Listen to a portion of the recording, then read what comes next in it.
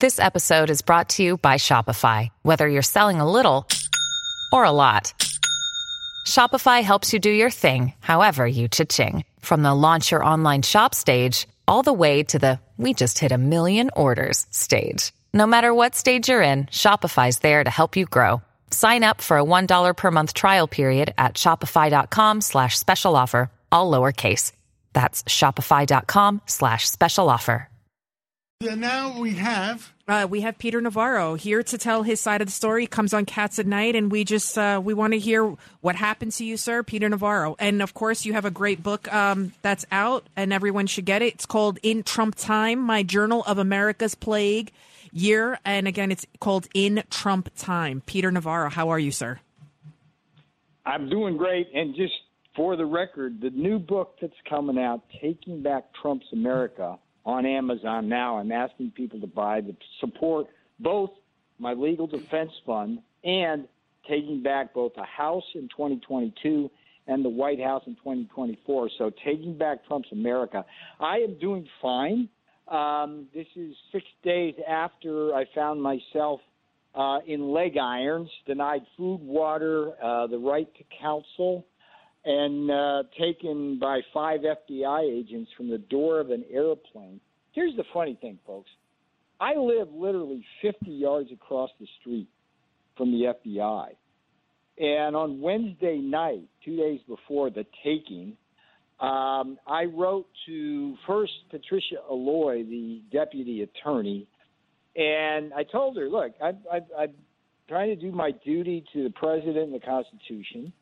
I'm in an untenable position. I'm looking for a modus vivendi. There's a number of things that you can do. Could you talk to this lawyer that I'm giving you the name of? Okay, I thought that was a reasonable path that they would accept. Alloy did nothing like that. Didn't even call a lawyer, which in my judgment is malpractice. Now, the other thing I did was I called Walter Giordano. He's the guy who a week earlier from the FBI, a special agent, had knocked very loudly on my door to the point of almost breaking the door to serve me with a subpoena, getting me out of bed in the wee hours of the morning. And I called Walter. I said, look, Walter, you're just across the street. Come, just if you need something, I'm happy to take whatever subpoena you got or anything else. All you got to do is call me. Now, he did not choose to do that. Instead, Alloy and Giordano and whoever else, probably it had to go through Merrick Garland, I'm certain, decided that on Friday, rather than quietly come to my apartment, which they could have done, or call me, which they could have done, they let me get all the way to the airport in a public place and take me with 5 agents. And at the time of the arrest, I asked several times for the ability to call someone for legal advice. I was denied that request, and they confiscated my phone. And they're even disputing that, which blows my mind, which tells me what kind of lows they'll stoop to. But the bigger principle here, and we've talked about this, Johnny Katz and crew, executive privilege. It's not my privilege to waive. I told the committee that. I told the Justice Department that. I said that the least burdensome legal alternative is simply to go to President Trump and his attorneys, negotiate a waiver of the privilege. If he wants me to testify, I'll do it. They did not do that. They've never done that. They didn't even file a civil suit, which is the second least burdensome alternative. And by law, they should have done one or the other. Instead, they went full metal jacket.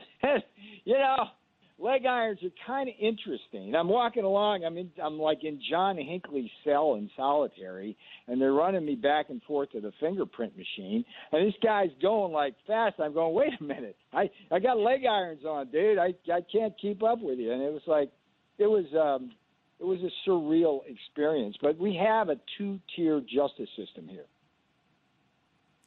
Wow. I mean, it's and any comments from our. I want to ask Peter Navarro, you heard the interview before with John Solomon. What is your reaction to hearing about that? about the FBI giving the warning, the D.C. mayor not, I mean, it seems like there was a complete security failure here. So I think I'm a pawn in a game here. If you think about the arc going into this hearing tonight, this primetime farce, right?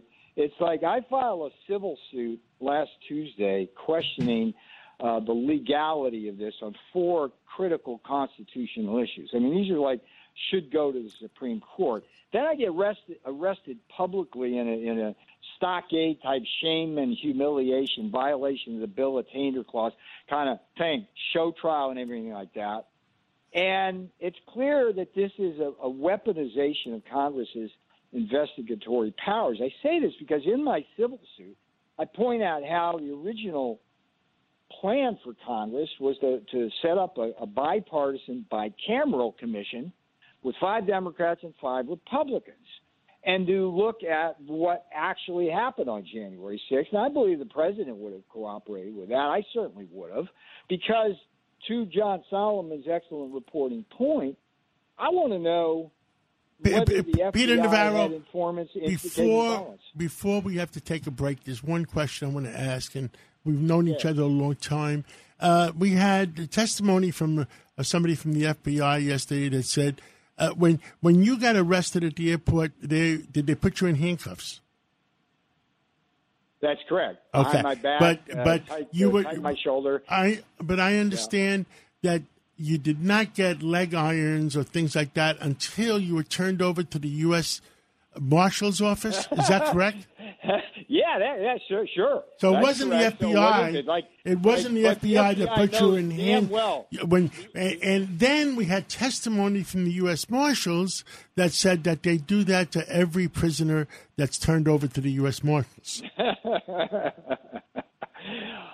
The FBI full well knew when they took me the way they did, John, I was going to wind up in leg irons. So are they saying they're not responsible for that? No, they're not saying they're not responsible. They had orders. I guess they had orders. BS.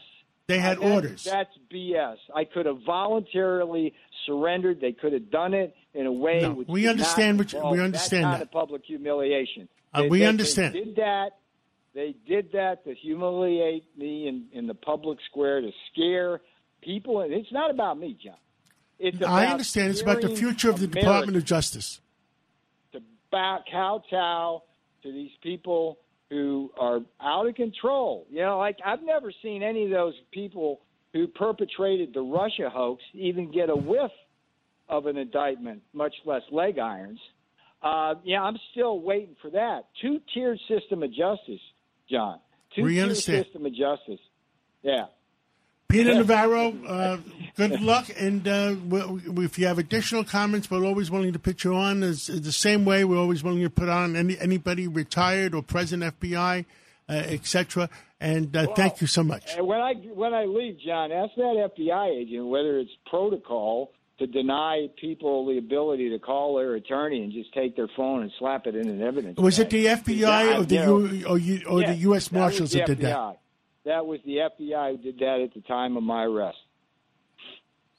Okay. I asked them repeatedly to call for legal advice, and they did not let me do that. And then they gave me a public defender literally 3 minutes before the hearing who we can talk more about that. Anyway. Thank you, Peter Navarro. Man, I appreciate you being there, brother. Take care.